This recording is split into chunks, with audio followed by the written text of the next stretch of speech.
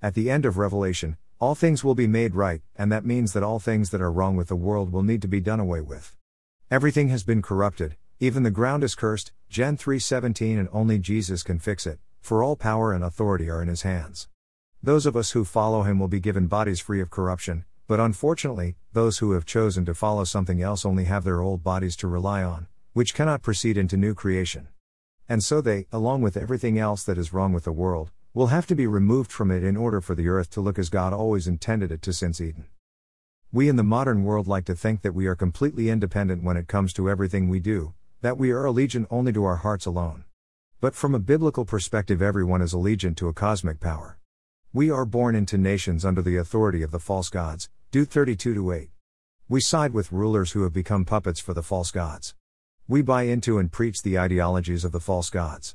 From a biblical perspective, even those who claim to be atheists still fall under spiritual control. We are imagers of God, born into a world that has been cursed and is under the control of Satan, the little g god of this world, 2 Cor 4-4. We have all sinned, Ro 3:23, and will sin many more times before we die. We know that without help, humanity is hopeless. And despite all the good we can do, having been made in God's image, we still know that the corruption is too strong for us to not be left in the evil of our sins. But there is one king named Jesus and one kingdom named heaven that will live on while the kingdoms of the false gods fall.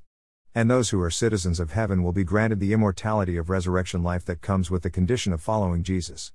Only they will be able to stand in the new world. The false gods cannot save their citizens. They do not have the power. They cannot even save themselves, for the one true God has declared that the false gods will die like mortals while he inherits the people that left their nations to follow him, Ps 82-6-8. And to those who follow the false gods into their evil, Jesus will say, "Depart from me, you cursed, into the eternal fire prepared for the devil and his angels," Mount 25:41. Those who are not allegiant to Jesus and heaven will be lumped into the same place as the false gods. They will go into the same fire meant to destroy immortal spiritual beings. Allegiance to Jesus and Jesus alone is our only way out of evil and into righteousness. All will eventually be perfect, and that will happen by Jesus' things being redeemed into the perfection of heaven and imperfect things being discarded into the lake of fire.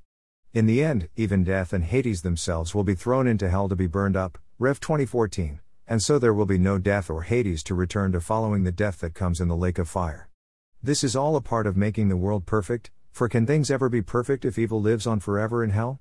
It seems to me that the lake of fire is the end of ends. And the good news of the gospel is that if God had his way, everyone would choose to follow Jesus now and no one would be thrown into the lake of fire. But he's not going to overrule our free will to make that happen, for free will is a part of God's grand framework. We have to choose between Jesus and Satan, righteousness and sin, good and evil, heaven and hell. He's extending us an invitation right now to join his kingdom. Will we accept?